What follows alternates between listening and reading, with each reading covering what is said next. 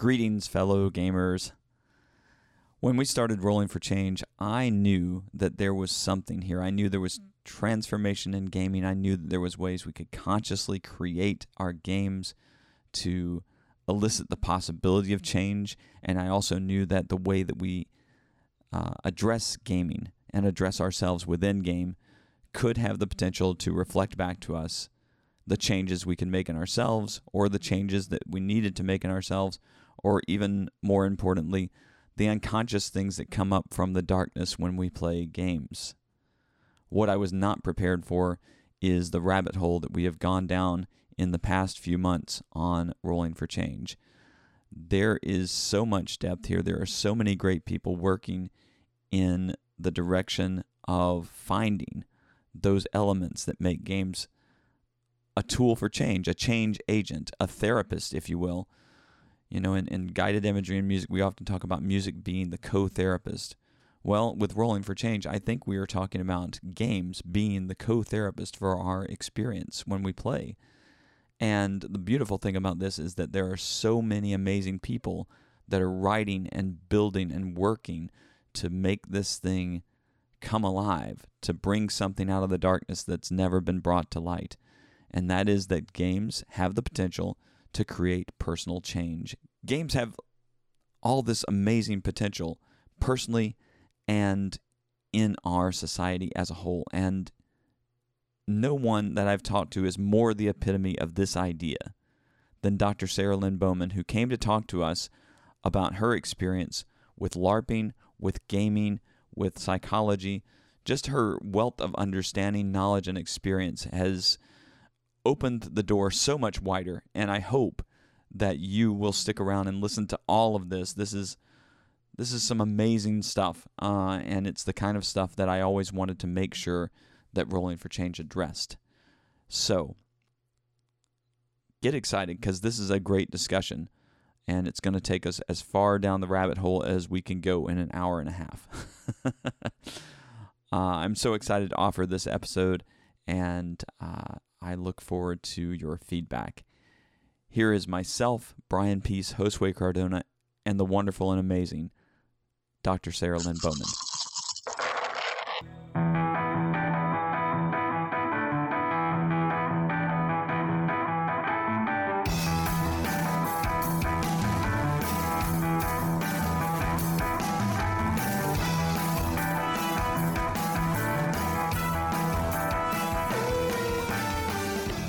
Welcome to Rolling for Change, a podcast about the transformational nature of gaming.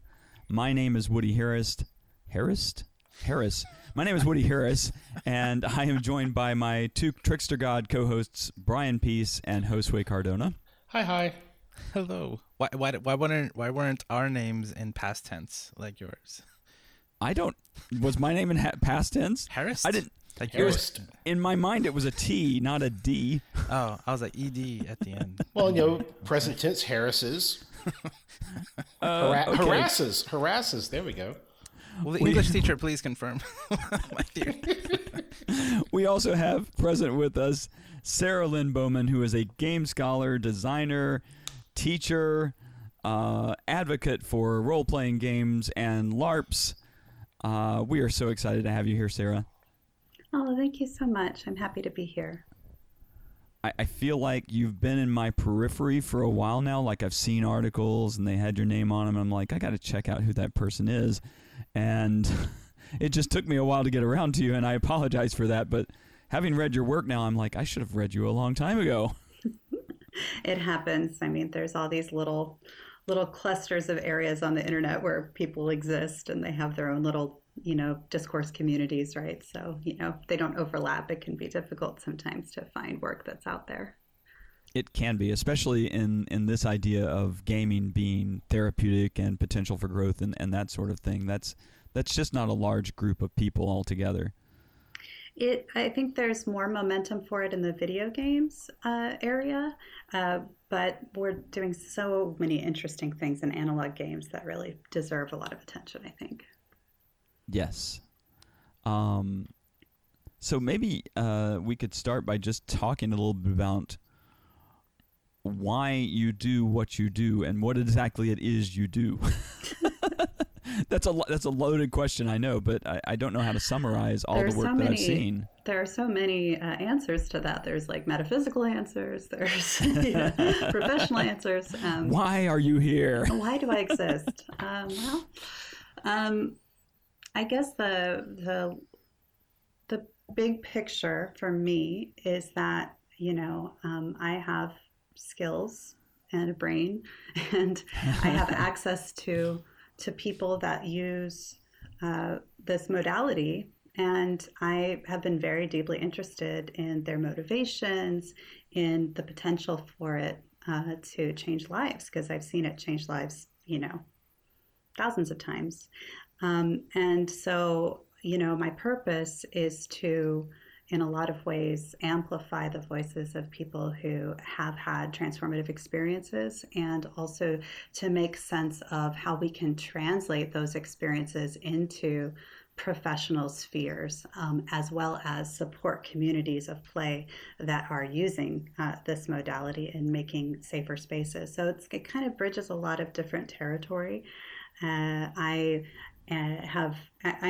trained in communication and the humanities, which are both very interdisciplinary, but I have a strong interest in psychology and sociology and lots of other fields. So I kind of draw from a lot of different areas, and I publish both academic works and popular works, and I also have helped organize conferences and design games and help run games, and worked on safety teams. So I kind of have done a lot of different things in these areas. That's exactly why we're excited to have you here. It's interesting because I was talking to some friends, and we were kind of talking about the idea of building a role-playing game. This is before I contacted you. And we had talked about how to incorporate transpersonal and humanistic concepts into a role-playing game. And it was the next day that I contacted you, and I read your article, and I saw that you're already doing this. Synchronicity.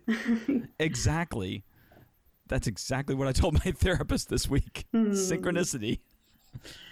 It just feels like it's kind of time for this to be spoken about. I've done a lot of talking around it in terms of here's some educational impacts, and those kinds of things are helpful, but I think I've felt very strongly in the last year that it's time to be just very transparent about the fact that this can change lives. And we do need to be very intentional and careful about the way that we implement it in order to maximize those benefits. And so, I've been a lot more straightforward. My partner and I, Shaila Hedgard Hugas, we wrote a manifesto earlier this year, which is in the Nordic LARP tradition is kind of a cheeky way to get certain opinions or ways of thinking out there. But this proposal was, or this manifesto is essentially about how, yes, we believe that games can be used for transformation, and that role-playing is an incredibly important tool. And we think that safety structures are incredibly important to focus on, as well as integration structures, which I think integration is the one area that I think we don't talk enough about when discussing these kinds of things. We think about design, we think about what players might be doing, or what sorts of things we might want them to experience, but we don't often think about how we can transfer those experiences into something that integrates with their day-to-day life. So that's something I've been spending a lot of time thinking about lately. Yeah, Woody and I had a very long conversation a few years ago when we started the idea of this program. I think the show had already started, but it didn't have I think the mission wasn't clear. And I remember we had our 4-hour mission discussion. Yeah. And I kept asking Woody questions. And after a while I said, Woody, you keep using the term transformational and transformative. Like, that's the word that keeps coming up. And this whole show came from that idea that Woody, from an experience that Woody had during a game, and he saw, he felt like he had changed after it. And a few years later, we presented at PAX Unplugged, which is the video game not the video game. PAX is usually a video game convention, and they did their first board gaming convention. We went to the first year, and we had a panel there, and it was all about. It was basically an episode of the show live, presenting the core idea that games can be transformative. And I think it was half of that experience was us inviting people from the audience to come up and share their stories. And people wanted to share their stories because they agreed with that idea. They knew that they were changed by those experiences for the better. And we've tried to continue to explore that idea here on the show. So I love that. That's so great. Yeah. I think there's a lot of stigma. Well, there is a lot of stigma around play in general, adult play, and even adolescent play.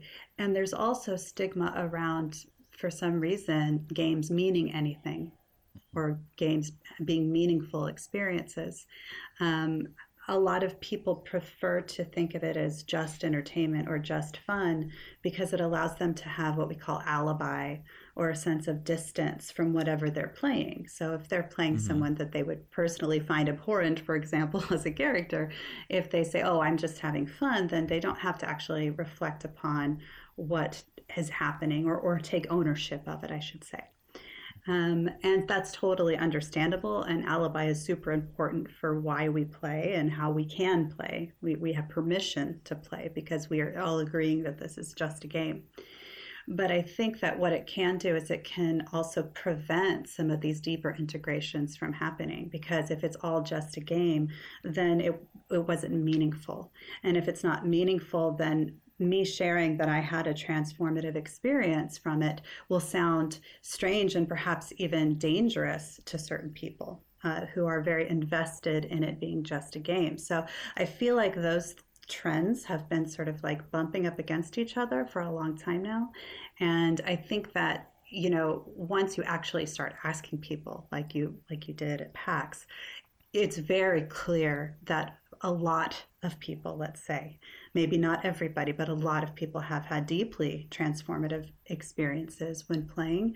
And those experiences may be based on the game itself or the characters that they were playing, or it may be based on the community that they accessed. I mean, they could be social transformations as well, or skills that they learned while playing. And even people who might say, oh, I'm only playing for fun, when you dig a little deeper and ask them, okay, well, tell me more about, what kinds of experiences you had, they might say something like, oh, I became a better leader at work when I realized that I had that potential within me in the game. So even if they're not consciously owning that, yes, this has changed my life, you can kind of extract that from the things that they actually share about their play experiences. And when we think about why we have been invested in this for so long, people don't usually invest their time and energy in something unless it's meaningful and unless it's somehow providing value to their lives.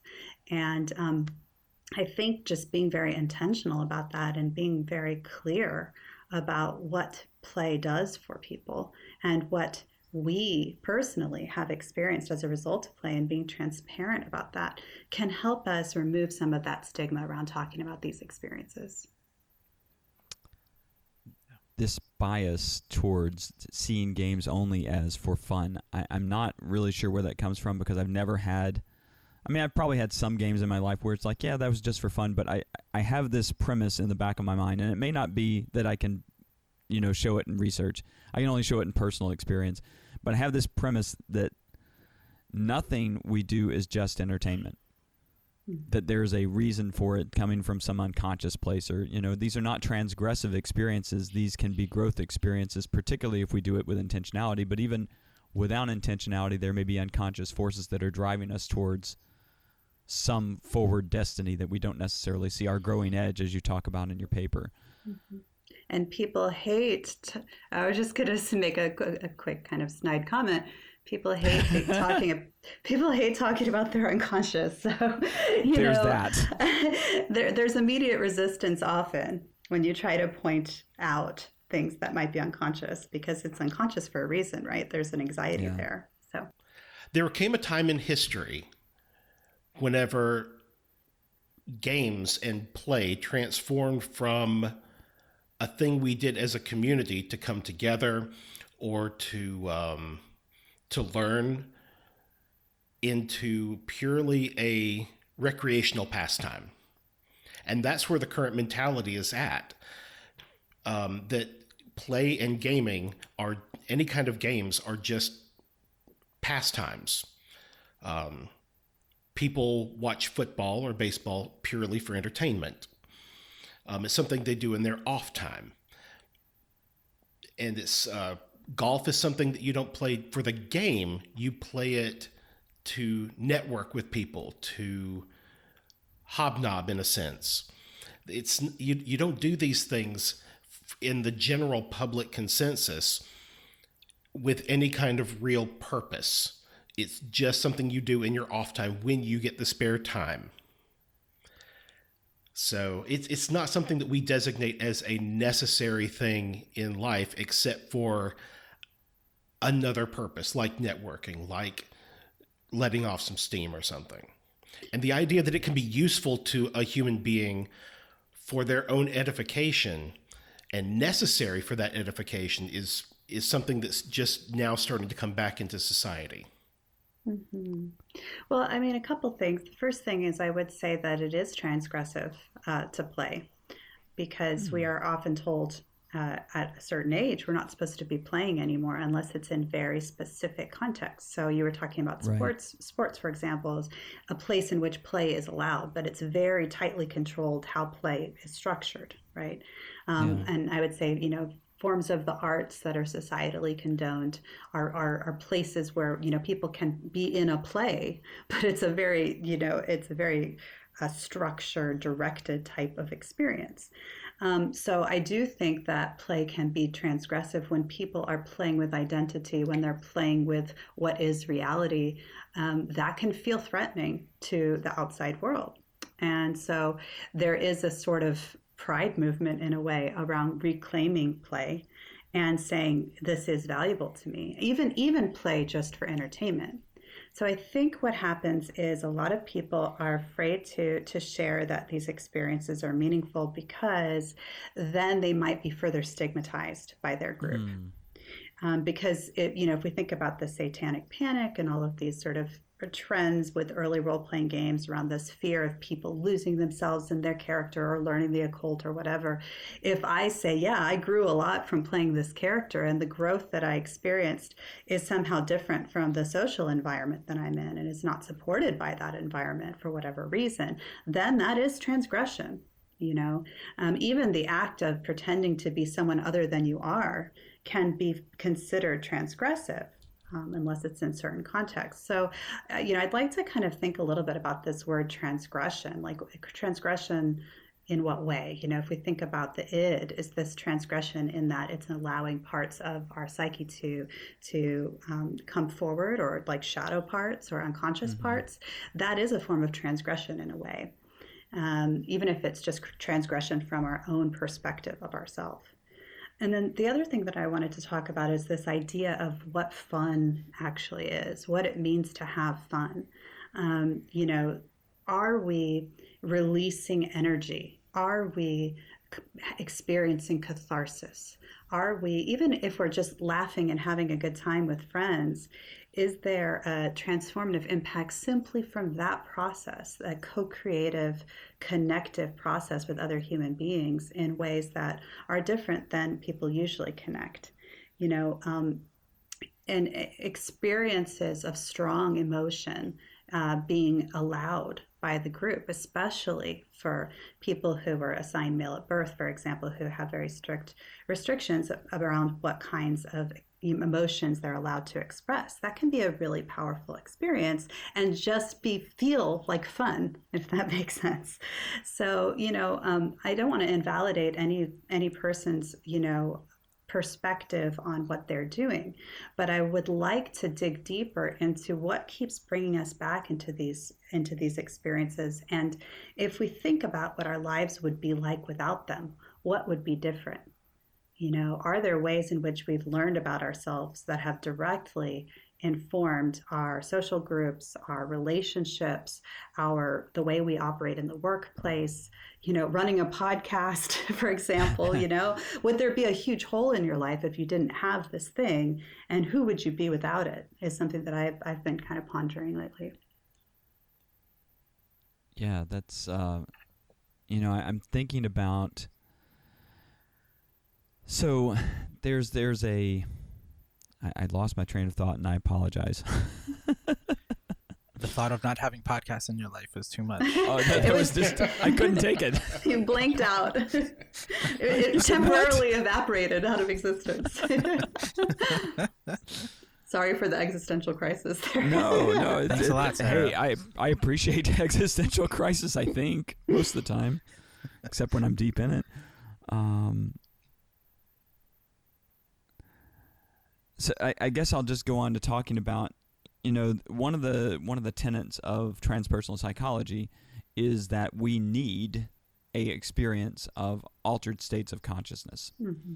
That it's a birthright for us to be able to experience something besides the sort of here and now physical reality that we're inhabiting right now. And part of what I was reading in your work suggested that you see role-playing games, or at least your research indicates that role-playing games are an altered state of consciousness. And I've been playing with that idea for a while with no real place to hang it to make it make sense to me. But it seems like there's something there, like we're involving ourselves in a reality that's not necessarily physically present. And identities that are not our own, at least not that we would identify with in our day-to-day life. Identity alteration is a form of dissociation. So that is an altered state.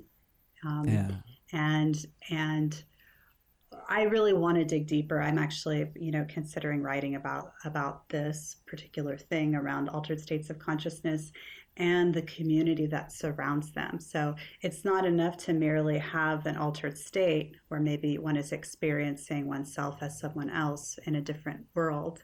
There's a reinforcement and a group validation that happens when it's experienced together.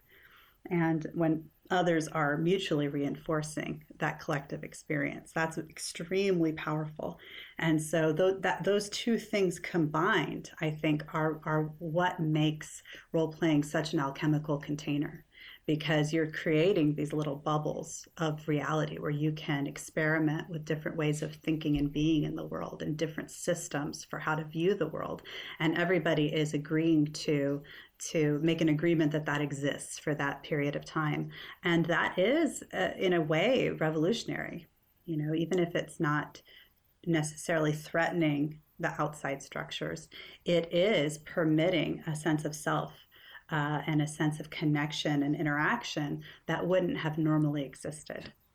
We know it's an altered state because we have things like dual consciousness, where you're able to notice yourself as a character, but also as the observer who's playing at the same time. And, I've studied immersion quite a bit. Immersion into character specifically is quite interesting to me, but there's all different kinds of immersion. There's immersion into the activity, into the game, into community, all these kinds of things. But immersion into character particularly is quite interesting to me because there's sort of a spectrum of how close to the character you feel like you are in that moment. Mm-hmm. And not just identity-wise, like, do I feel like I am similar to this character, which is also of interest to me, but do I feel like this is happening to me as a person, or do I feel distant from it? And there's various ways that people describe the phenomenology of their experience of being in character. And, one school of thought, which may or may not be entirely accurate, is that the deeper one gets into character, the more powerful the experience will be, or the closer to your actual self the character is, the more bleed is possible. Bleed is the transfer of emotions and experiences and all sorts of things over from you to the character, or the character to you. And that can be seen as a liberatory thing. So Janaea Kemper talks a lot about this. She writes about emancipatory bleed. So the fact that people with marginalized identities, if they can experience their self, their identity in this fictional world as somehow more empowered, that can actually impact the way they view themselves in their daily lives. And they might not have had that opportunity otherwise based on the way our social roles are. So I do think it is an altered state. Whenever we're talking about phenomenological states of being, there's never adequate words for it, right? Like we can attempt, but it's definitely a different state, and there are altered states within altered states that can occur. So I'm also very interested in ritual in play.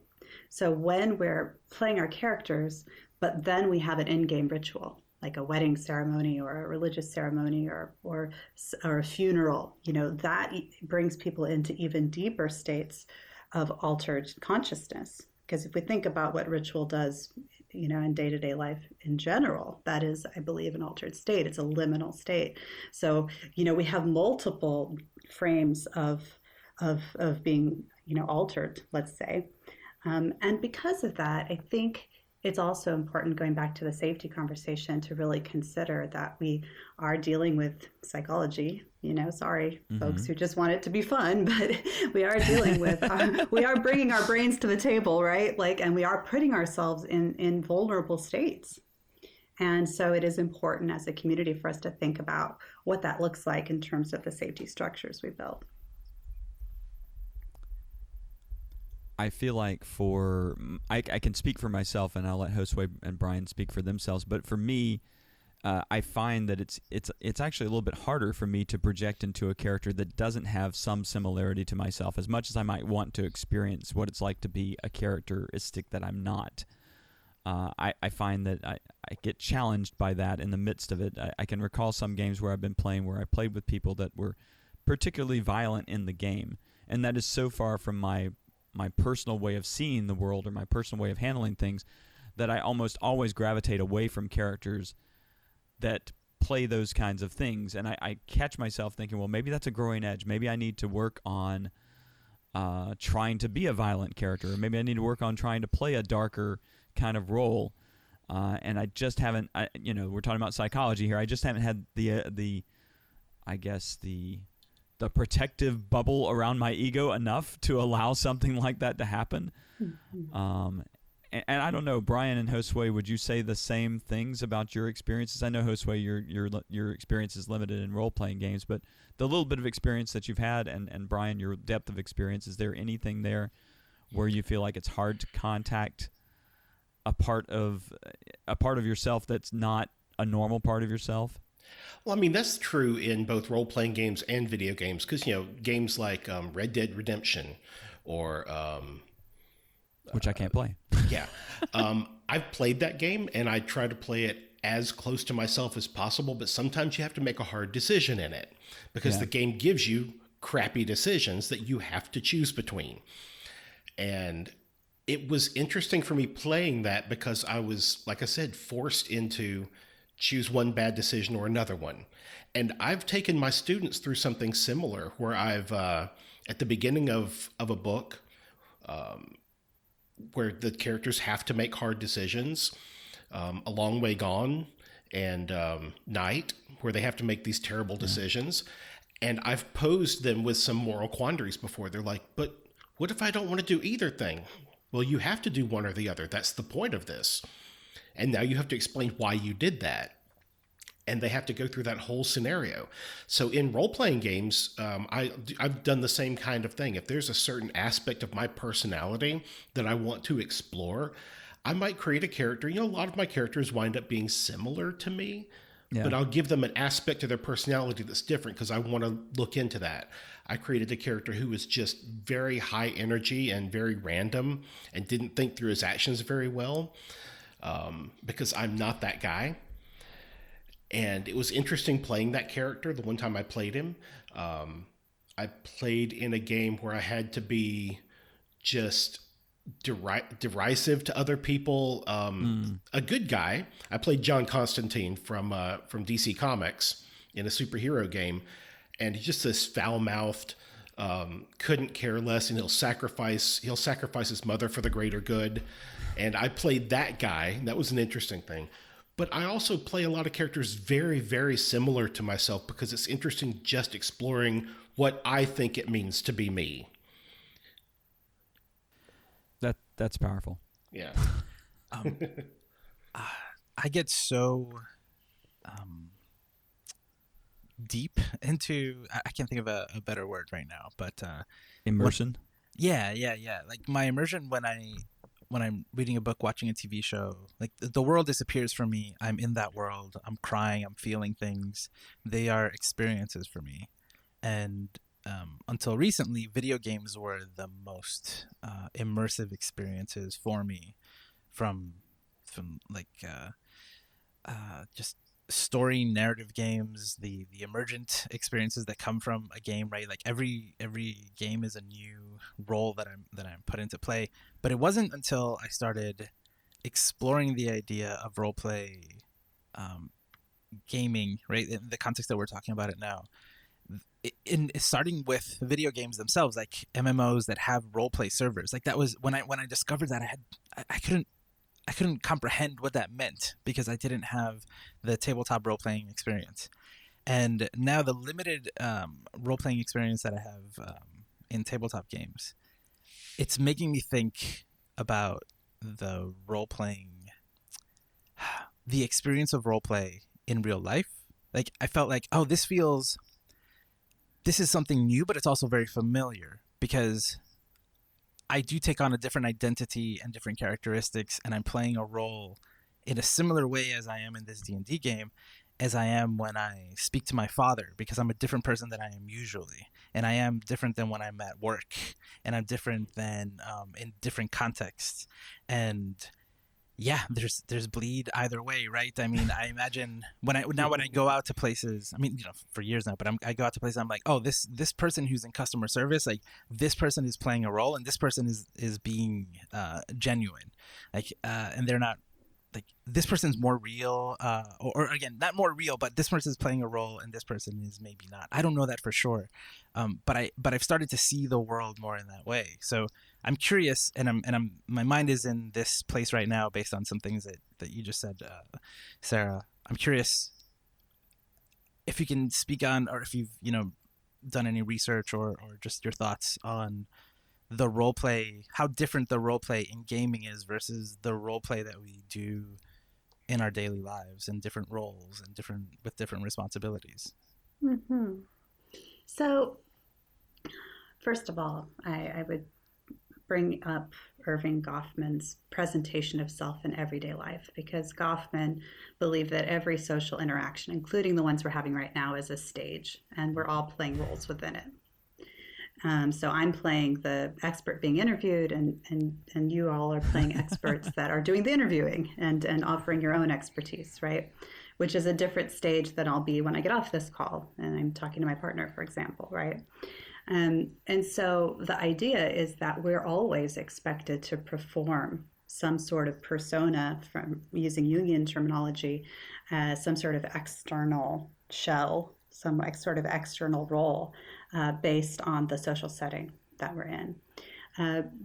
And so I would say that, yes, we do that all the time. We may even do that with ourselves at times.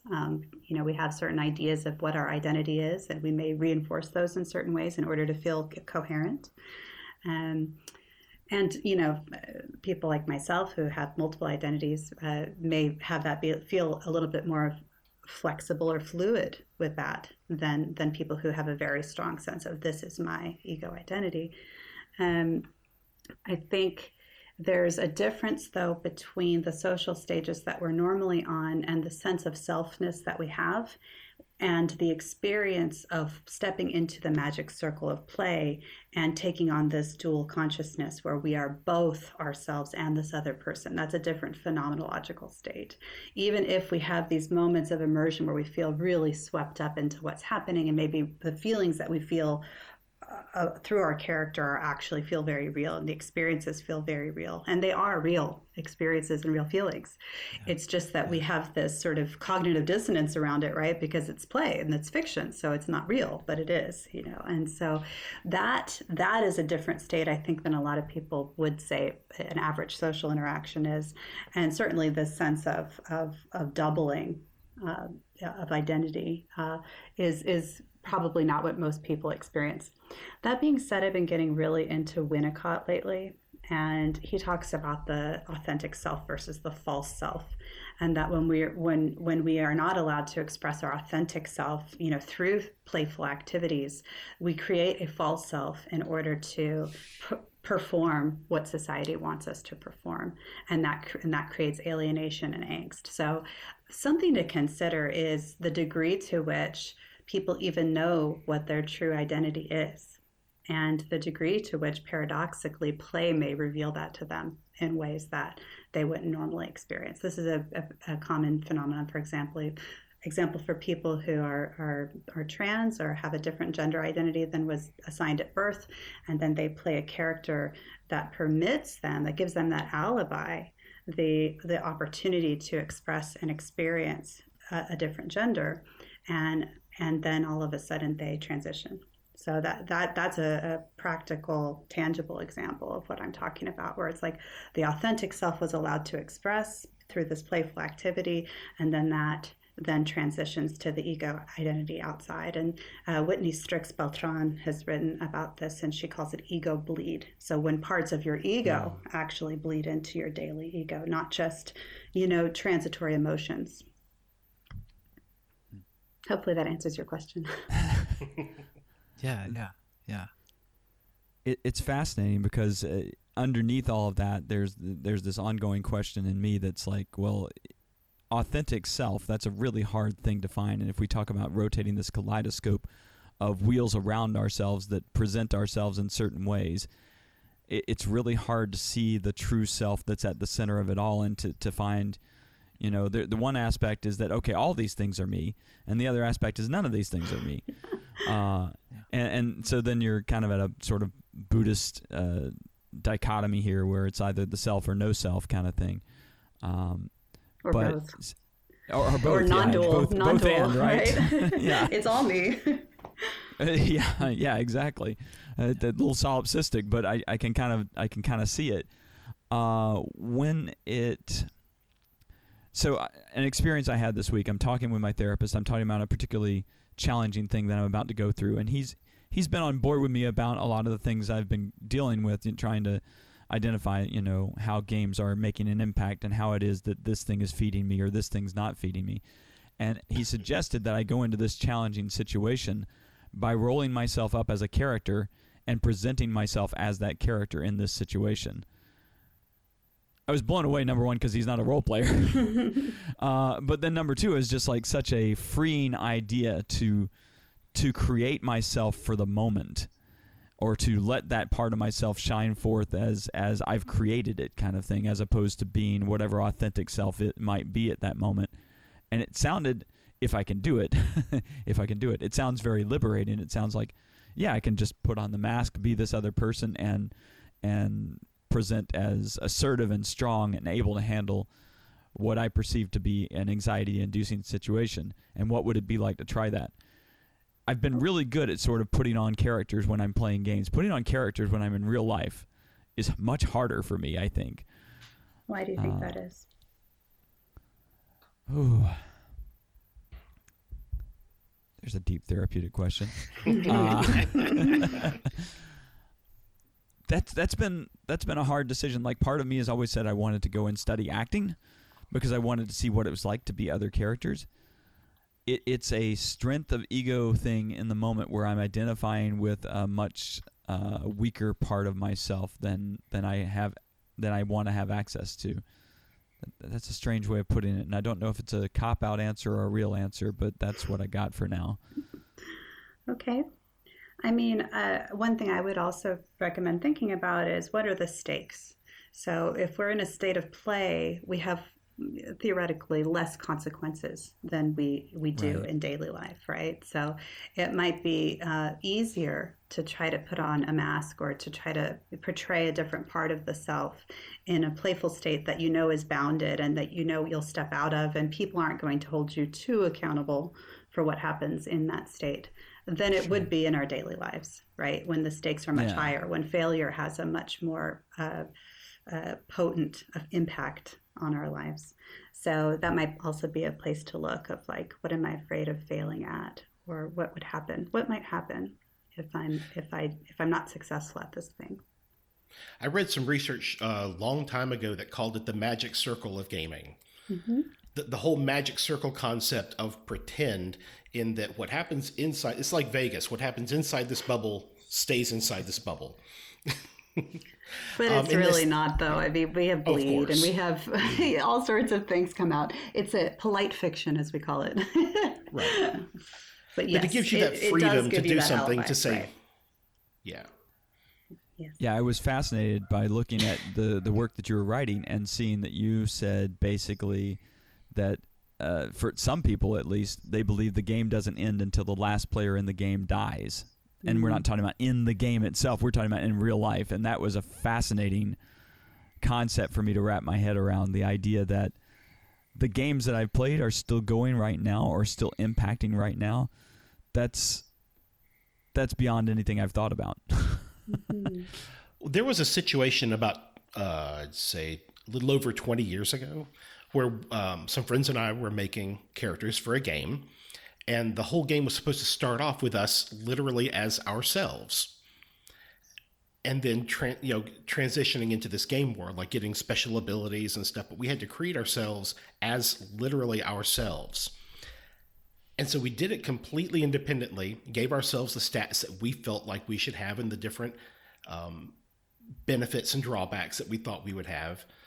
And then we came together and discussed it. And it was interesting seeing what some people thought were their weak points or their strong points, how accurately they described themselves or how they inaccurately saw themselves based on the way or based on our own experiences. And then we had that big discussion completely outside of a therapeutic station. It just kind of happened organically about, well, why do you think you have such a low willpower? I don't know, man. And we just had this big discussion of, I think you made your intelligence a little too high. I don't think your genius level. Oh my gosh, that's dangerous territory there. Well, yeah, one person made themselves intelligence way above ours, and we're like, well, why do you think you're more intelligent than us? And he says, well, I don't. I just gave myself this because, on the scale it described. We're like, I don't think you're that much smarter than us. And you were never friends again. Oh, we were. It was. I mean, some of us described ourselves way off base because we were trying to describe this idealized version of ourselves, and we all had to give concessions on that, saying, "Okay, maybe I'm not that strong physically. Okay, maybe I should dial that back." Or, you know what? Holy crap! I am way smarter than I give myself credit for. Maybe I should give myself another point and pull down my my constitution a bit because. Yeah, I do tend to get sick a lot more than that. Okay. So there were some give and takes, and there were some gentle ribbing. None of us were being mean to each other, but it was just like, really, you're going to give yourself a super genius intellect? Are you sure about that? And he's like, well, maybe it was a little high. Maybe I should pull that back. It's like you're never going to be in a room with friends and be like, hey, I just want to run something by all of you. I think I'm smarter than all of you. Can we just discuss that for a second?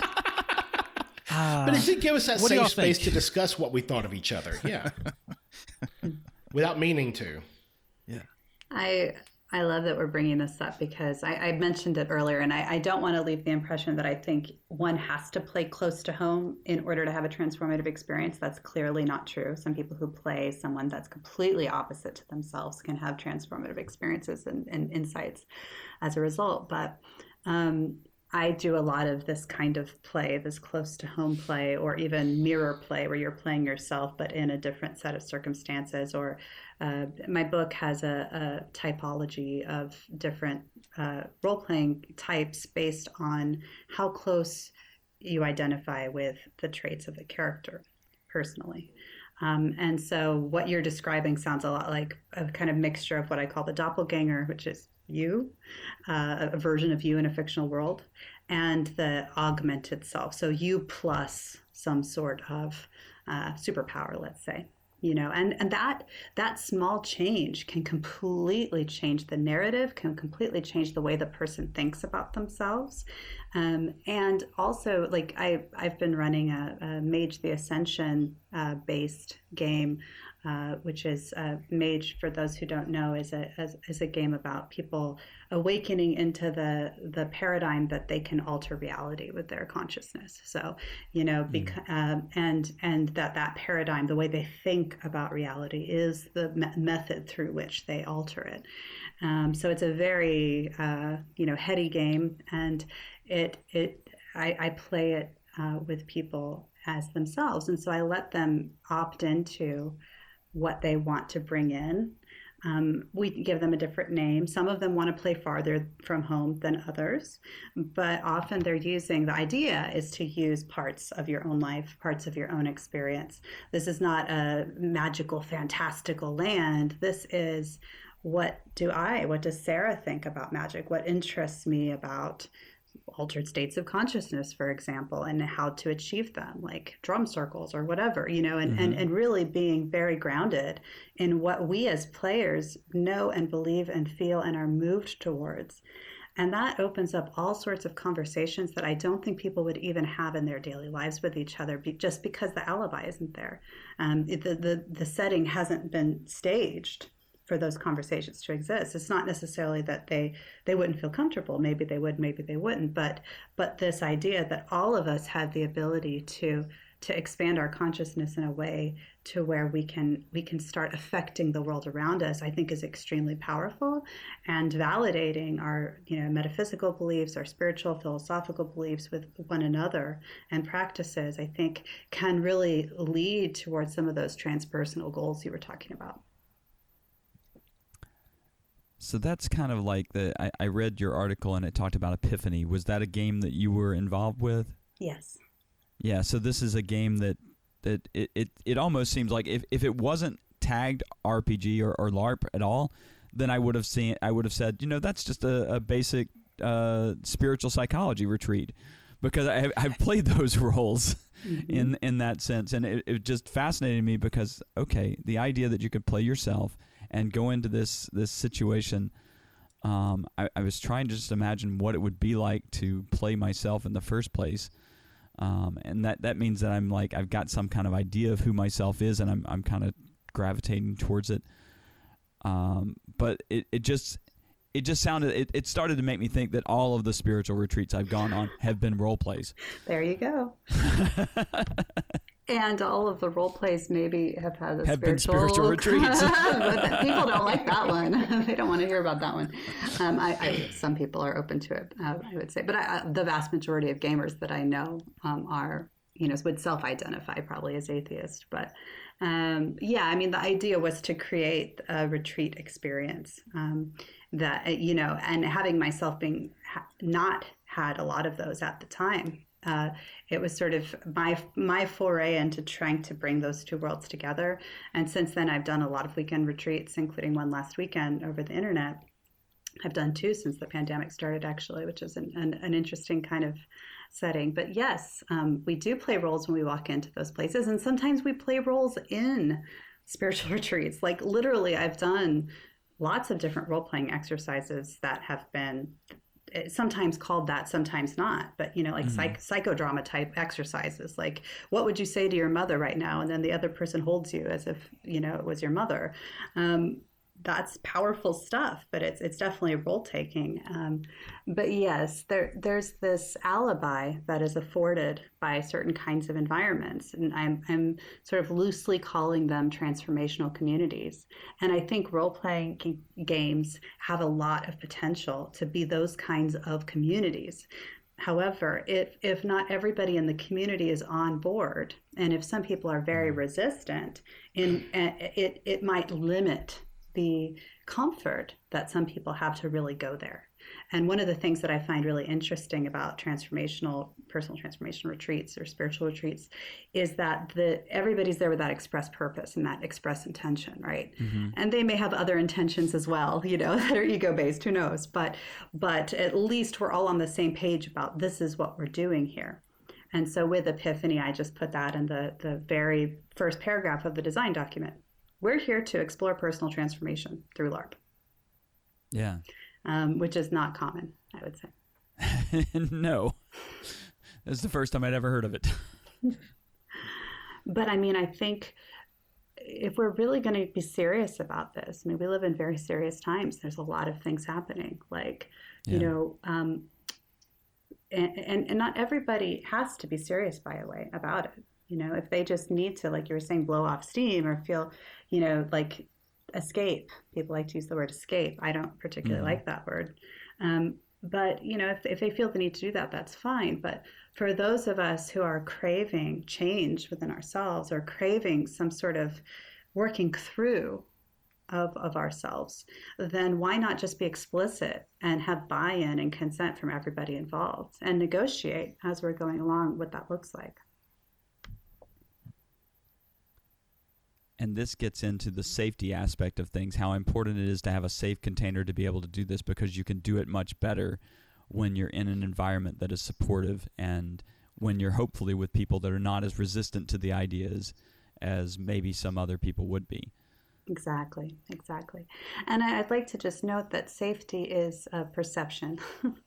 There are some people that feel extremely safe with me and have never felt safer with another human being, and there are other people who feel deeply unsafe with me, and they're both right for them. Yeah. But the important thing is the perception of safety. Obviously, there are ways in which we can make our environments actually safe, like avoiding things catching on fire and that kind of thing. But a lot of psychological safety is about, do I feel like I can voice my needs? Do I feel like they will be honored and respected? If I have a request, do I feel comfortable enough sharing it? Do I feel like I'm going to be shut down or ostracized? And there are some times when that will happen as a result of safety culture. So that's another tension, is if somebody has a request or a way of presenting themselves that feels threatening to somebody else, they may, receive a pushback or a conversation or something like that. And so some people feel unsafe by safety culture. So it's complex, right? But I think, yes, establishing the perception of safety is very important for this kind of container to be able to unfold and to be able to be held and continue to be held as people are going through potentially explosive types of moving of energy and shifting of self. Yeah. I'm glad that we keep bringing up this idea of safety, not just on this show, but within the community. For years, I've gone from we can do this work within therapy to we can't limit it to the therapeutic setting. This is also happening, and there are opportunities to use this to understand each other and ourselves outside of a therapeutic setting. And in the United States, it's so difficult and expensive to be in a situation or in an environment, in a relationship, right, that's considered therapeutic and regulated and all of that. So we keep doing it more and more outside of those spaces. And the more I talk about it, I always find myself like, okay, gotta be careful because I know that some stuff can go down, and we need some sort of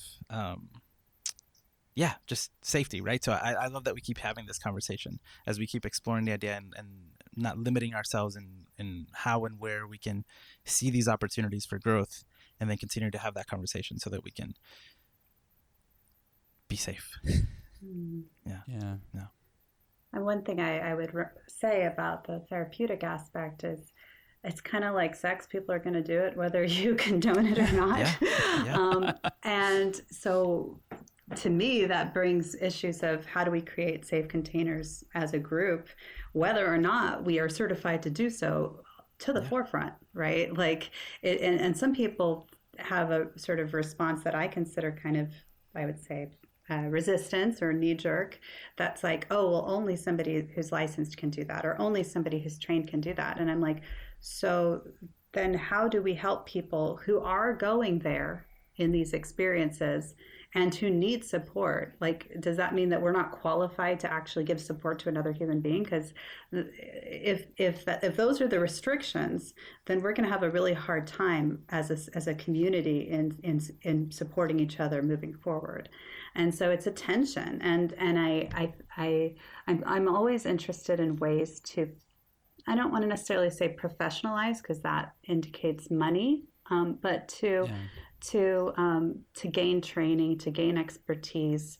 How can we create situations where people can become more aware, can practice certain skills, can create communities that are supportive of safety? Like, what happens if a crisis unfolds at your LARP? Like, what are the processes in place? Are those processes actually reinforced, or are they simply put on the website and then never touched again?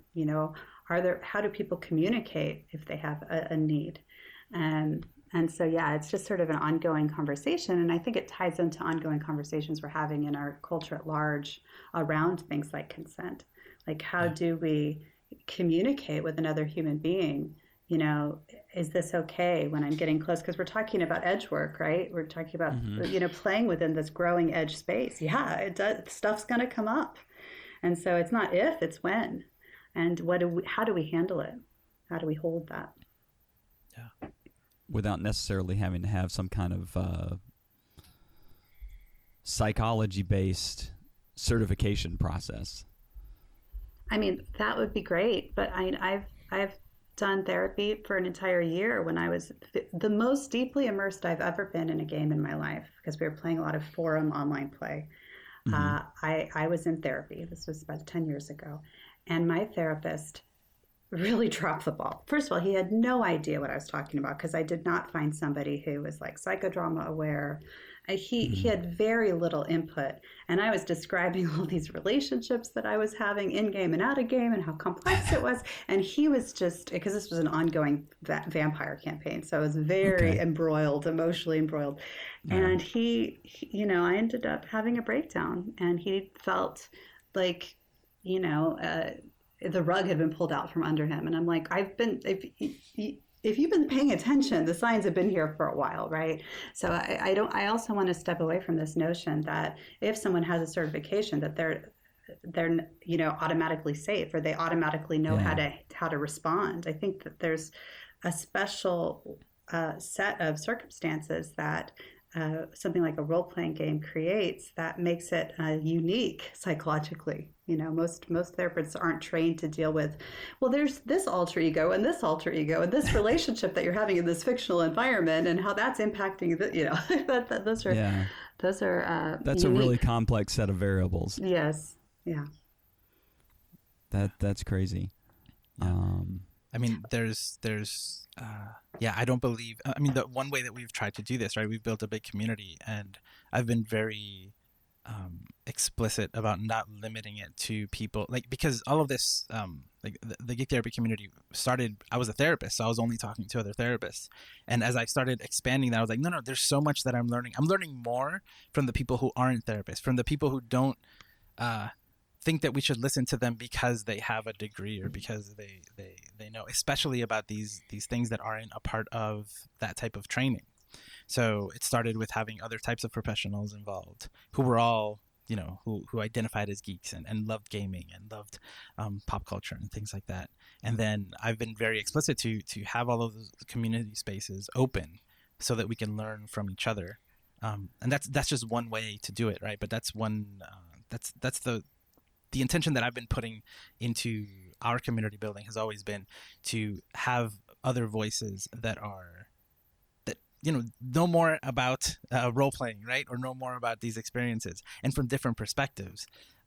This show is like a beautiful example of that, right? Like we bring in people who use games in many different ways. This conversation is a beautiful part of that. And I don't think there's one right way. I've disagreed strongly with many people about this. Everybody has an opinion on how to do this, but yeah, I also don't. It's funny, like with everything going on, I'm like, man, I feel it. Like I would really benefit from from going to see a therapist again, and because of an experience like you just described. Actually, the whole reason why we started this Geek Therapy community was because I was surrounded by therapists who were dismissive of these things that are such important parts of our lives. Which is damaging. Like so that is damaging. Doing damage to your client. Yeah. And so my mission has been to, reach people and have them not be dismissive. Like if there's one way to describe what we've been doing all these years, is like, don't be dismissive, right? Like if it matters to your client, it matters. If it matters to your son or your daughter, it matters. If it matters to your students, it matters. Don't be dismissive. And yeah, like your example is heartbreaking to me because I know that it happens all the time, and that's one of the things that I'm a bit resistant about in my own personal work lately. Is like, you know what? I've been doing this on my own a while. I definitely want to work with someone to help guide me through that work that I'm doing right now. But I remember those experiences with my own therapist and just meeting others. Yeah. I have a beautiful relationship with my current therapist. I mean, we're like soul sisters, and I didn't do therapy since that at all. I just refused. I was like, I can't go through this again. Yeah. And it's like dating, how are you going to find the right person? And do they have the insurance and blah, And I was having a hard time. My husband at the time was like, I don't know how to support you right now. Can you ask for help? So I was like, okay, fine. So I get on our insurance and I start looking through people's profiles. And I saw a woman who does, and we have some friends that sort of guided us in what to look for people who might have alternative viewpoints and be open to alternative viewpoints. And so there's sort of a nexus point of like LGBTQIA, queer, poly, BDSM, like people who would be open to different states of being, different ways of relating. Yeah. And who aren't going to just say, well, the problem that you're having is that you're not being quote unquote normal, right? So I found somebody who also specialized in Reiki, and I was like, I just sent her an email, and we've been, it took a while. She wrote me back and said, okay, I have room for you, and we've been together for about 3 years now, so it's been very powerful. And so, that might be a strategy, is looking for people who openly talk about adhering to different types of ways of being and supporting people who do that. Yeah, that's great advice. Yeah, that is.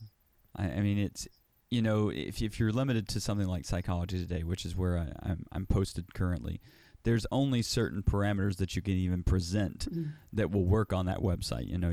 You couldn't check off RPG therapy perhaps if you wanted to, or you couldn't check off, you can check off LGBTQ and things of that nature, but when it gets to more of geek therapy type stuff, you wouldn't be able to check off that, and you'd have to put it in your narrative, and there's no way for people to search for that necessarily. But that is a certain mind state that not everybody's going to have, and so I think I would suggest that anybody who's looking for a therapist, look for somebody who has a very similar set of values to you, only they can keep a safe container for you. That's the trick. It's so funny that you say that about both things, like the Psychology Today. Yeah, like you can't check off beyond the normal, right? Or like there should be a box. Yeah. But before I became a therapist, I went through attunement processes for Reiki. It was a world that I was involved in, but I never included that in any of my. Once I became a therapist, like I never talked about that publicly. It was never on my profile. Mm-hmm. I hadn't even thought about that until now. Yeah. Well, I was having all of these spiritual experiences, and I knew that if I was dealing with a hardcore scientist that we wouldn't be able to converse with each other about this, right? Yeah. Like they would be boiling it down to cognition, which is fine, but so limited, I just wouldn't be aligned. And so, of course, I get looking at Jungian stuff, looking at people who are trauma specialists or just understand dissociation. Yeah. That's all possible. But when I saw that this person, is just openly talking about using Reiki in her practice, I was like, this feels really good. I want to go for this.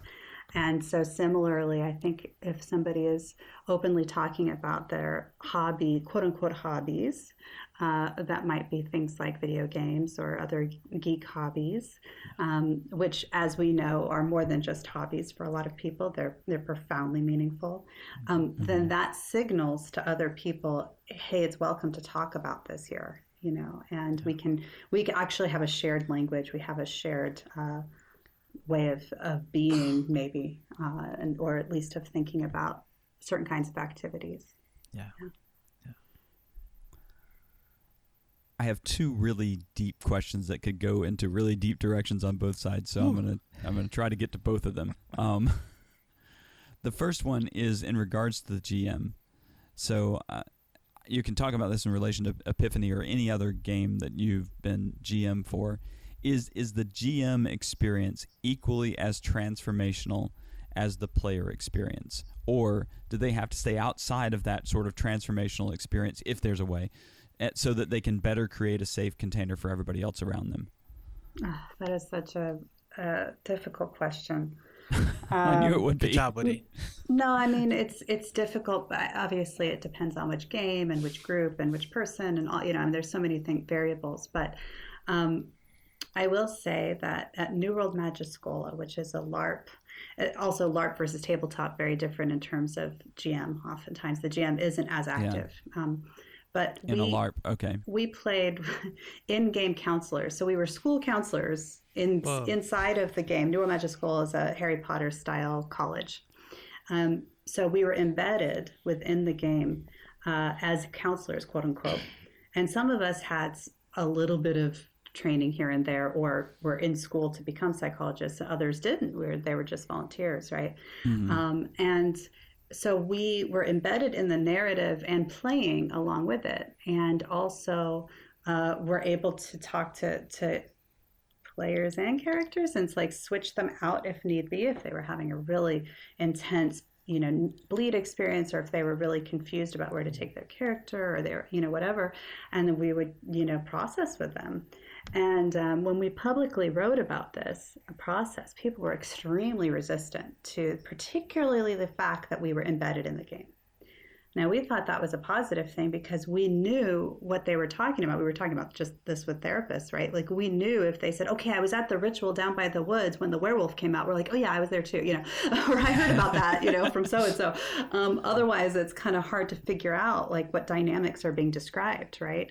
Yeah. And also just accessibility, we'd be right there if they needed something. But the idea was that if we're fictionally involved, then somehow that contaminates us from being able to offer help. And also, by calling ourselves counselors, we're misrepresenting our abilities, and people might think that they're actually getting psychological help. And there's a huge, huge discussion around this. And so, since I've been thinking about the idea of trained therapists or professionals using this as a therapeutic model, that's come up again, right? Because it's if you're sitting at a tabletop game and you're playing any NPC, or even just describing the fictional world, you're part of that world. You're role playing in some way. Maybe you have more of a meta perspective, but there is a degree of in-game immersion that's happening. So would that mean that everybody, who's doing this is somehow compromised because they are playing a character within it, I don't know. It's a really interesting question. One of the things that came up is not allowing the person who's embedded, if you're going to have an embedded person, to be connected to any major plot. Of course, that's difficult too if you're a GM, right? You're the one who's conveying the plot. Exactly. But in terms of a character, like say playing an NPC within a party that are all part of an adventure, and you're attached to that NPC, making that NPC as maybe as passive as possible, or not having that NPC have a lot of investment. Again, that seems really difficult if you're playing basically every other character in the world. Like, what if you're playing the antagonist, right? Mm-hmm. That is deeply invested in you losing, this group losing. So I don't necessarily know the answer to your question. I think that questions of transference probably come up. Yeah. Especially in terms of intimacy, those are things that I would be thinking about. To what degree? I mean, an intimacy can take many forms. Play in and of itself can be a form of intimacy, right? But certainly in terms of playing romantic or sexual dynamics, it might prime the pump, so to speak, for those kinds of bleed. Really, transformance is a form of bleed. So I wish I had a more definitive answer for you. I think that every person needs to just really kind of return to their code of ethics and kind of keep their purpose in mind, because sometimes when we're playing, we can easily kind of go off track and get wrapped up in the moment, and really kind of returning to that purpose, like I'm here, and GMs are humans too, right? They get emotionally swept up. They get attached, and so like, what does this professional training afford in terms of distance that might be able to help aid in at least stepping back when necessary? But is it always desirable to step back? That I think even within therapy, that's a question that people ask. How close and how bonded do you want to become with your clients? Yeah. And how much intimacy is permitted. So I'm sorry, I don't have a definitive answer. I just have a lot more questions. And I didn't have a definitive answer either. It was just a question that occurred to me. I've recently been running a game with some guys, and I've recognized maybe something that writers have always realized, which is the idea that when you invent a character, you bring a character out of the darkness and you present them in the game itself as a non-player character. There is a role that exists that you're suddenly channeling through, and that experience in and of itself has been, I'll say transformative, just in the sense of like seeing a creative aspect of myself, or, the game is for the purpose of playing the game. We want people to experience the game in a way that's going to be meaningful for them. I say we, I mean me. But the players do too. So just realizing that there is something going on at my level as the sort of architect of the story, even in the midst while I'm trying to help the players to have an experience that is much different than my own. So it's just been a question I've been playing with, like what level of engagement am I allowed to have, or I can recognize that there are changes coming in me as a result of playing roles that I don't normally play, and yet I'm still holding the container of the game. Mm-hmm. Yeah. So questions of reflexivity, like am I being reflexive? Am I reflecting on my role here? Come up when I hear you say that. And also I'm thinking about going back to like these personal development workshops, right? Where I've been either, I've had leaders that are undergoing some sort of transformative process, or the staff members, that kind of like middle management, if you will. We are all encouraged to process, even though there are some people that are more in charge of holding the container for others. We're all still experiencing it, and that is openly owned, rather than there are some of us who have figured everything out, and there are those of you who need answers, and you've come to us for that reason, right? Like making that tension like clear, like, hey, we're all growing right now, and this is going to be an experience for all of us, and just being transparent about that, and having some accountability even around it, like. If the leader is feeling triggered, them noting that, It's definitely a different approach than the standard therapeutic model. Definitely, yes. Woody recently had to play 2 NPCs speaking to each other, and the experience has changed him, and he's still processing it. Yes, it's true. I think the most I've done is had to play 3 characters together, but I don't want to be in that situation again. I had a scene once. This was online, but I was playing. I think we counted at one point like 30 NPCs in a week-long scene. Wow. It was really interesting. Yeah, but for me, like I said, I have a fragmented psyche anyway, so that's not unusual for like different parts of myself to be interacting with each other. Just to have it be so obvious, it's kind of unique situation. I'd like to hear tips on how to do that with LARPing, like how to be two people at the same time communicating with each other. We can talk about that later. Oh, that's completely Gestalt going on right there. I think a lot of people do it with costuming, and stance and posture and voice and stuff. That's how they in their mind are able to distinguish. Yeah. I don't need all of that really, but but some people really do. Like they don't feel like they can be in character without that. Yeah. Yeah, they need the props to hold up the character that they're trying to create. I get that. Yeah. I mean, there's a lot of embodiment when I'm playing a character or playing a non-player character or even just a character in a game. There is embodiment that comes with the character that I play, whether or not it comes through to other people. I feel the changes in my physical structure when I'm doing it. So I think it's just a matter of allowing those roles to be present, and it's not always easy because sometimes those roles are so far from our normal way of seeing ourselves. Mm. It kind of reminds me a little bit of channeling or aspecting in a spiritual sense. Like how do we, or even like a medium, how do we create the circumstances for something else to come through us? And what we define as that thing might change from community to community, but something else is coming through. Whether it's like I have to wear these glasses in order for this character to their voice to come out, or it's like I literally feel like I'm a vessel for another entity, which is a very different kind of experience. That's, to me, all of that psychologically is very interesting, whether we want to acknowledge, yes, this exists, or no, this is just a state.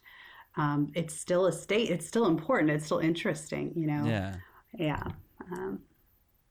Ever since I was a teenager, I had difficulty with casual Fridays. And I realized that this is kind of why.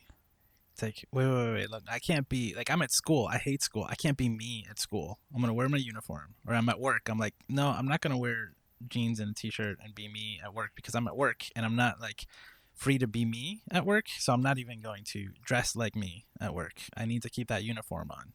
Whatever, like, and I'll make my own uniform for work. That makes me sad to hear. Not that you're bounding your experience. I mean, that sounds like you have a boundary and, that makes sense for you, but just that notion that we can't be ourselves where we are most of the time. Yeah. Yeah. I mean, I've thankfully remedied that with different employment experiences where I can be more myself and combine that. But there's also, like that's what I was thinking about right now. My lines between play and like the real world are every day there's more and more overlap. Like I see more and more opportunities, or I see. Yeah, I love exploring the idea of like, oh no, it's the real world, but I can play here. I can do something different. I can experiment. I can practice something new. That's a very freeing statement that it's not always easy for people to engage with, but I think it's an amazing idea. Wish I would have learned it earlier. Carve and create yourself in the moment for play. Yeah. And going back to transformational communities, like, I often hear people using that language who aren't gamers. They're like, I'm playing the game of trying to be the perfect boyfriend these days.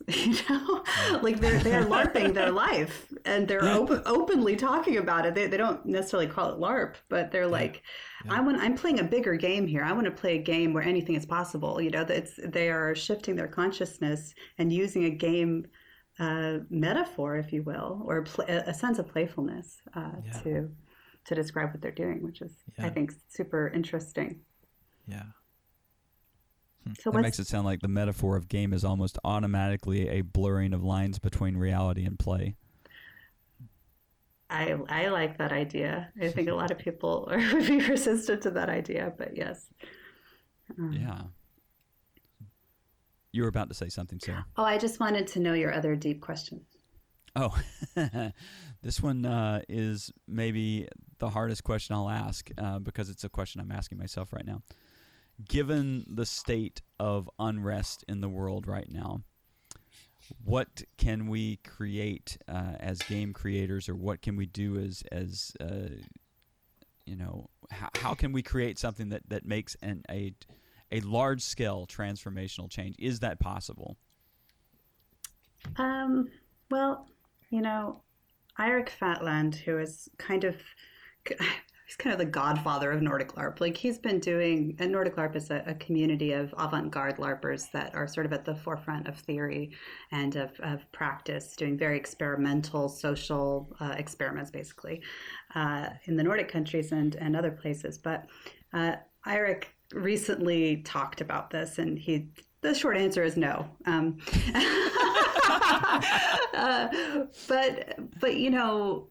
I think that where change really does happen is individually and in community. So is there a game that will change the world? Probably not. But is the practice of play something that we can learn things from, that can help us change ourselves and change the world around us? Definitely. And so I think, like, stepping away from this idea of, wow, we ran this intensely political LARP and we were hoping that people would walk away from it caring about prison reform, and that we didn't see that actual thing happening. So clearly this wasn't a transformational LARP. Like, I think that might be the wrong way to think about it. I'd be more interested to see how people have taken that experience and how it affects their daily life, if at all. For those of us who work in education or in the government, like, how do the things that we've experienced within those games, how do they impact the way we view our jobs and what we advocate for? So there's ways that change happens that's more quiet and less loud than we think. I was thinking about this in terms of the pandemic and the protests as well, because there's this LARP that I've off and on played, but I know many people have played for probably maybe 10 to 12 years now, called Dystopia Rising, which is a zombie apocalypse LARP. And so every month they would go to the woods, and some of it's quote unquote fun, but a lot of it is horror. So it's a very intense, cathartic experience. It's community building. A lot of them are walking around wearing masks. This was all before any of this happened, right? Mm-hmm. And I've often wondered, like, what do we take away from those experiences, I'm very curious. I would love to see a conversation for people who've played DR for long periods of time about if they feel like they're more prepared now in some way, or not, and the practice. I mean, just thinking about this, we were talking earlier about, like, having a hole in your life where something would have gone. If you spent every weekend of your life playing the zombie apocalypse game for a year, let's say, or 2 years or 10 years, and you took that out, what would you have been doing otherwise? And what were you doing within that setting? What was it training you for, let's say, or what were you practicing, or what were you learning about yourself, or what were you exploring? I mean, for me, I was really stepping into my priestess when I was playing that LARP. And I was doing it in this sort of ironic way. I was playing a character that, believed that RuPaul was the Messiah and that drag would save the world. And, it was, in a way, it was kind of silly, but it was also, she was deeply serious about it. And she believed this so fervently. And being able to access within myself, like, the sense of the whole world is falling apart, but I still have faith. That was really powerful and profound, even stepping away from the trappings of it. It's just looking at the fact that no matter what happened, she had something in her that was so strong and that helped her cope and helped her bring healing to others. And that means I must have that in myself too. And so that's something I've been exploring in other LARPs, playing healer type characters. And in terms of altered states, I played a character who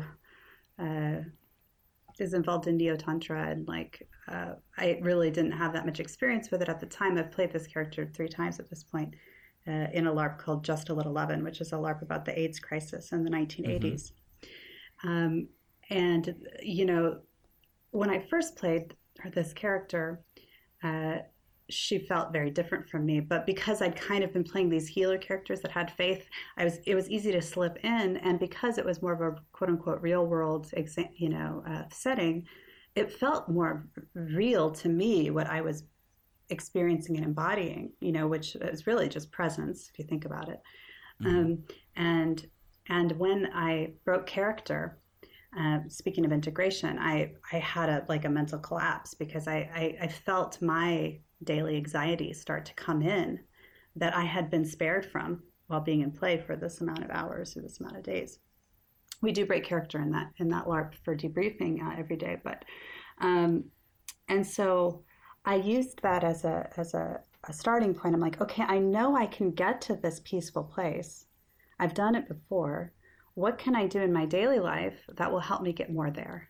And that's when I started kind of doing these different transformational modalities. And then the next time I played her, it felt more seamless. And the next time I played her, it felt even more seamless. And now really there isn't a lot of distinction between me and her, other than, you know, perhaps some ways in which we're choosing to live our lives, and the time period and, you know, logistical things. But energetically, I don't feel a strong difference. Wow. That's the true meaning of a transformational game. That is an amazing story. But the game itself only is a potential space, right? Like if you're setting up a space for potential, it's like saying somebody going to therapy, that doesn't ensure that they're going to have a transformation. You're setting the container and you're basically hoping that they'll step into it in some way. And it's unclear what that's going to look like, you know? So I just want to be careful about thinking about things as like automatically transformational or automatically going to create this. Some people will create these intense experiences. I was mentioning prison LARPs earlier because there's this one called Capo that was in Denmark that was this, you know, basically prisoner on prisoner violence kind of LARP. I want to say it was 2012 when they ran that. And it's considered this hardcore, intense, you know, transformational experience. I don't know if they would use the word transformational, but definitely trying to encourage some sort of strong reaction in the player, you know. I would be hanging out with people talking about that LARP, and I'm like, oh, you played Capo, you know, oh my gosh. And I had this one girl, she was like, meh, you know, and I was like, what? And then when I was telling her about this zombie apocalypse LARP that I'm playing, she goes, oh, I could never do that. I'm like, you played Capo and you can't play the zombie. She's like, I'm terrified of zombies. I'm like, okay. So, you know, everybody's different and you can't predict these things. But also you mentioned that, you know, you did it multiple times and it became easier over time. And that's a big part of therapy too. You don't come to therapy and you're fixed.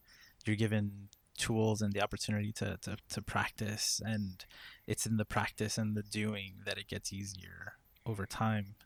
I've been having conversations here with people who, like, I live in Chicago, and you know, like it looked like a disaster area after some of the protests, and there was a lot of fear. And like I'm saying this here in this context. I haven't said this to anybody in private, but I'm thinking like, oh yeah, no, like I've lived through like multiple hurricanes and like actual like crazy disasters where everything was completely destroyed. So this doesn't faze me as much, but I understand why that is. It's because I've unfortunately had that practice. And so, you know, over time those experiences can transform me. But I agree that like one off isn't guaranteed to make a difference. Well, it certainly can. And of course, one off are we talking about 4 days of straight play? Because that's a lot of immersion, right? Yeah. Even a 1 hour experience. I've seen LARPs that were transformational that were 20 minutes long about gang rape, or gang rape is one of them, but the one I'm thinking about is called The Gray Zone. People playing parts of the psyche of a woman who's been, you know, non-consensually raped by her boyfriend and isn't quite sure what happened, and those different parts are arguing with each other, and that had an incredibly profound, Siri Sandquist is the person who designed this game, a profound we weren't in costume or anything. We were just on my living room floor, but that was a very powerful experience for people that were playing there. And the debrief after was very intense. So, I don't want to say campaign games are better or playing something more often is better. I do think, though, the act of trusting, the act of stepping into a container, the act of allowing yourself to be open to new experiences and to adapting to those things as you experience them. Yeah, there are transformations that can happen from that. And so the more that we exercise that part of ourselves, the more adaptable we're likely to become, and the more we may feel that we have agency in the world around us. But another thing to consider is that transformations aren't always positive, right? Right. What are we transforming? What are we learning about the world?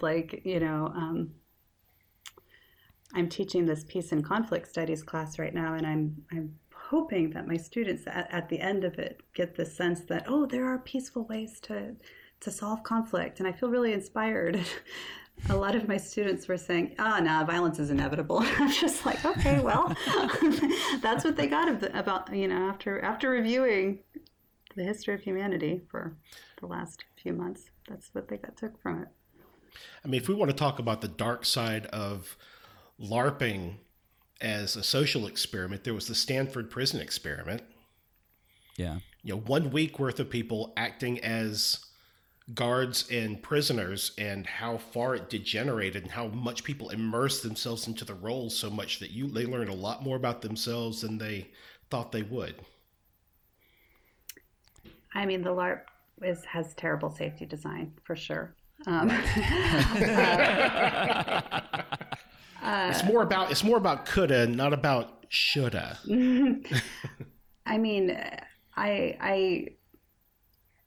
what I've gathered from reading similar kinds of LARPs, I was talking about Capo, which has a documentation book attached to it where people describe what their experiences were like in and out of character.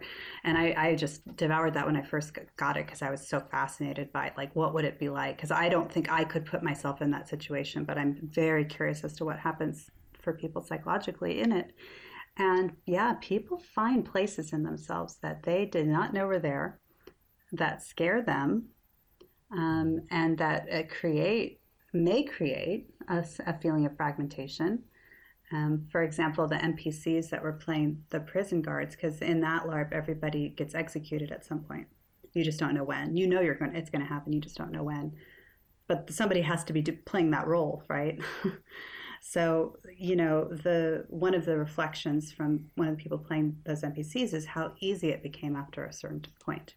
And these are extremely left-leaning, anarchist, very, very pro-human rights players that are finding places in their own mind that scare them. And what does that reveal to us about what might happen for people who are in those kinds of situations and are in extraordinary circumstances, and what they might do? And it could go lots of different ways. They might show up as in that role that this person's serving a function, so his character really doesn't have agency in the same way that we might think. But, somebody might find strength within themselves they didn't know was there. You were talking about Night earlier, and that makes me think a lot about that. Yeah, that was a very powerful book, and we found out a lot of the kids had read it previous to the 10th grade. They read it in middle school, and they said we were not prepared for it in middle school. And I thought that was maybe a little harsh a book to read in middle school. Yeah. But in 10th grade, they said they actually kind of understood the book and were actually kind of getting a lot more from it than they did in middle school. That is Night by Elie Wiesel is one of the more deep and impactful books I've read. Well, I think we're often confronted with things that we can't handle in life. And I'm not saying that we should, force people into situations outside of their comfort zone all the time, but that growing edge space, the space where they're actually opting into something, which I don't, honestly, as an educator, I always wonder how much consent is actually possible in the classroom. But in terms of what we're talking about, but in playful spaces, maybe we can be a little bit more conscientious about that. I mean, there's still social structures and power and all of that are still at play.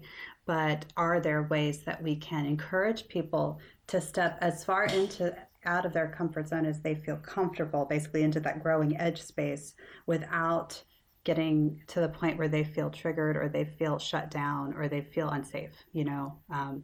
That's where a lot of the growth happens. And as you know, that's a difficult place to work in.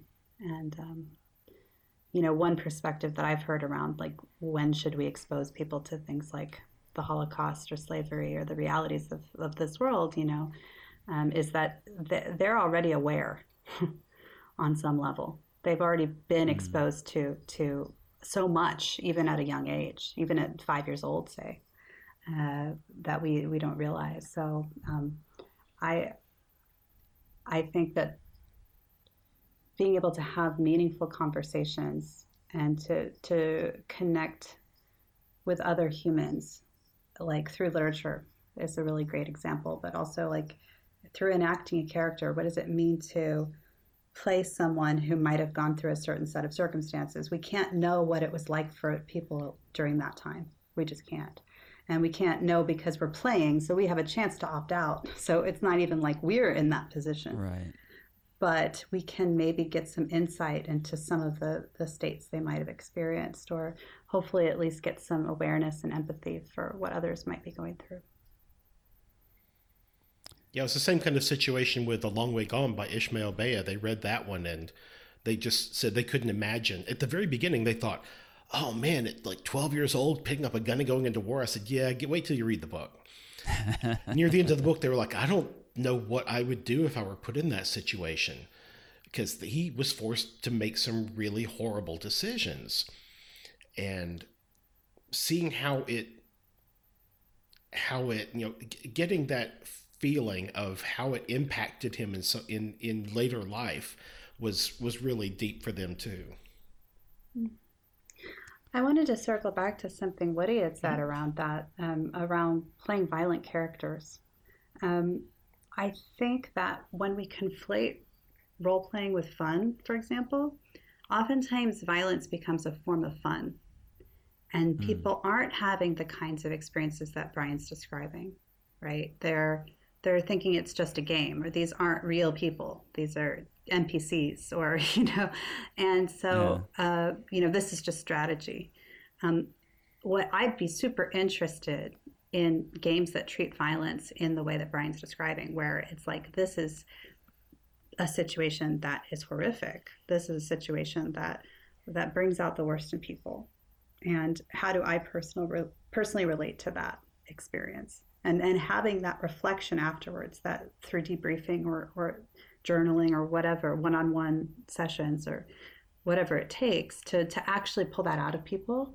And instead of just having alibi kick in and, oh, that wasn't me, that was the character, it didn't mean anything, let's just move on,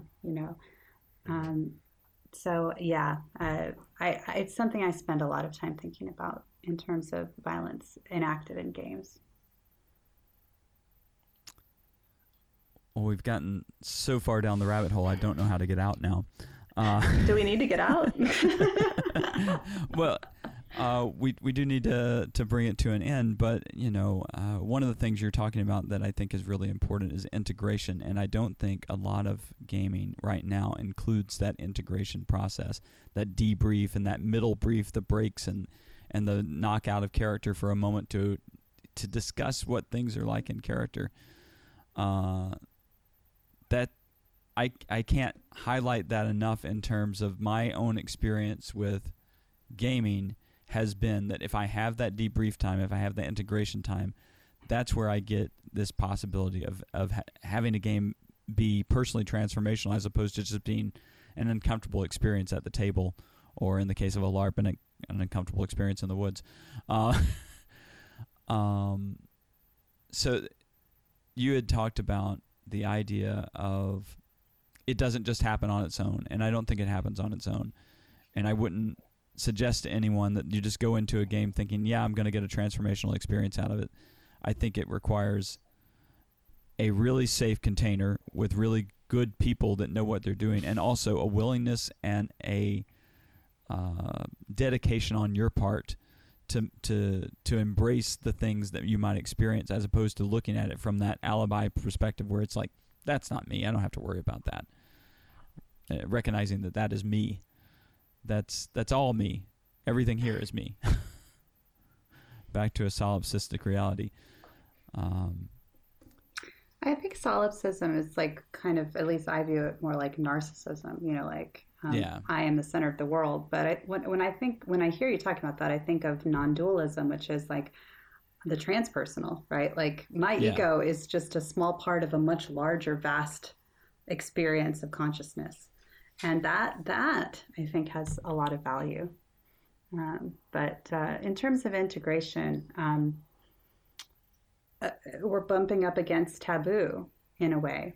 Like I mentioned, there's potential stigma of feeling like, oh, you went to a LARP and now you're changing yourself, you're leaving your partner, or you're what's happening, or and people will have those kinds of life transformations.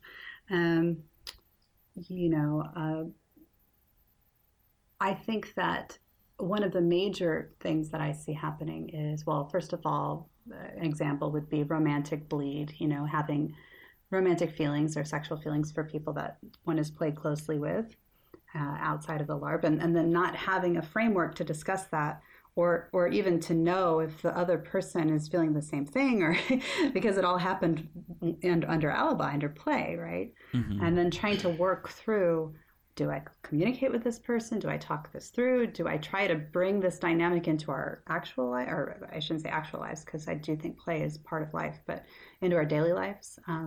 What if they already are with someone and that's not allowed? Like, what kind of conversation can we have? Like, is intimacy expected to continue in some way, whether it's close friendship or whatever?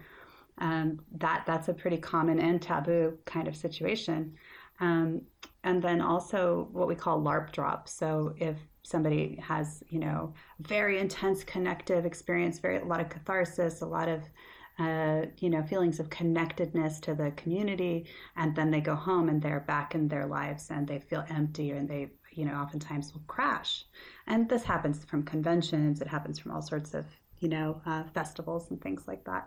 But I think it's especially alienating when the person that you were and the fiction that you were inhabiting no longer exists. And it can feel almost like you're gaslighting yourself, right? Like, well, what was that? Was that anything? And, how can I possibly have anything as close to that in my life? And so I've been really interested in addressing that, like, how do we take these things that we've learned and make it and normalize it for us to talk about them with other people, normalize us to talk about transformative experiences. Like, I love the idea of people at PAX Unplugged all talking about that. That's amazing. That makes me so happy. And really figuring out, like, what did I learn from that? Like, maybe it's not the character or the fiction that I actually need. Maybe it's the experience of having felt faith for the first time in my life, and how can I have more of that in my daily life? And there's all sorts of processes. You can create community, you can create art, you can create more games, you can journal, you can debrief, you can intellectualize, you can do research. I mean, there's all sorts of integration activities out there. But, I think, like, in order to kind of complete, I don't know if transformation is ever complete, but continue, let's say, the transformation process, some sort of integration, meaningful and intentional integration is helpful. Some people integrate through, like, war stories, for example. It was so cool when we fought the dragon and you said this funny thing. And I don't think there's anything wrong with that. That's certainly a form of integration. But it often minimizes the intensity and turns it into something amusing or exciting, which is okay. It's a reframing, but it doesn't leave room for some of these deeper conversations, right? It often is a form of distancing, I would say, or a form of nostalgia.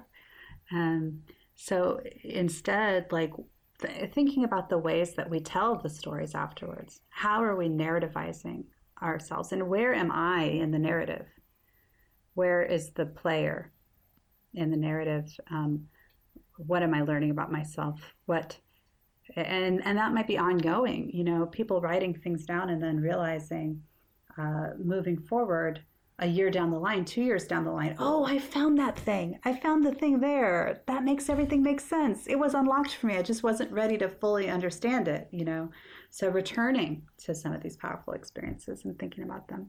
I just wanted to do a shout out to Janaea Kemper, who just published a really great article on NordicLARP.org called Weirding the Self. And she is an autoethnographer, so she actually intentionally goes in to have these sort of emancipatory bleed experiences we were talking about to break out of her marginalized identity and to experience some sort of shift. And she assiduously journals, and in this article, if you Google it, she assiduously journals before, during, and after the experience to stay on focus for that purpose of what her goals are, what happened, what sort of, observations does she have. So she's kind of, extending that dual consciousness to be like very reflective throughout the whole process. And so I thought that was a really concrete way to describe integration, because it's like an ongoing process and something that she's doing very intentionally. And that can be found on NordicLARP.com, is that right? .org. Yeah. .org, okay, yeah. .org. So, Weirding the Self by Janaea Kemper. That'll be the next article I look at. It's based on her master's thesis at NYU. So it's a really great condensed version. Well, Sarah, you've given us a ton to think about, and I feel like I could probably pick your brain forever because you've had all these amazing experiences, and I would love to talk to you more. For the purposes of this podcast, though, we need to end. I just want to thank everybody so much. This has been a very enlightening conversation for me, and if anything, I'm just more strengthened in my own principles and ideas as a result of this discussion. So I really appreciate your time, Sarah. Awesome. You're absolutely welcome. And this is a transformational community in and of itself. I mean, we're holding space for this purpose, and thank you for holding that space.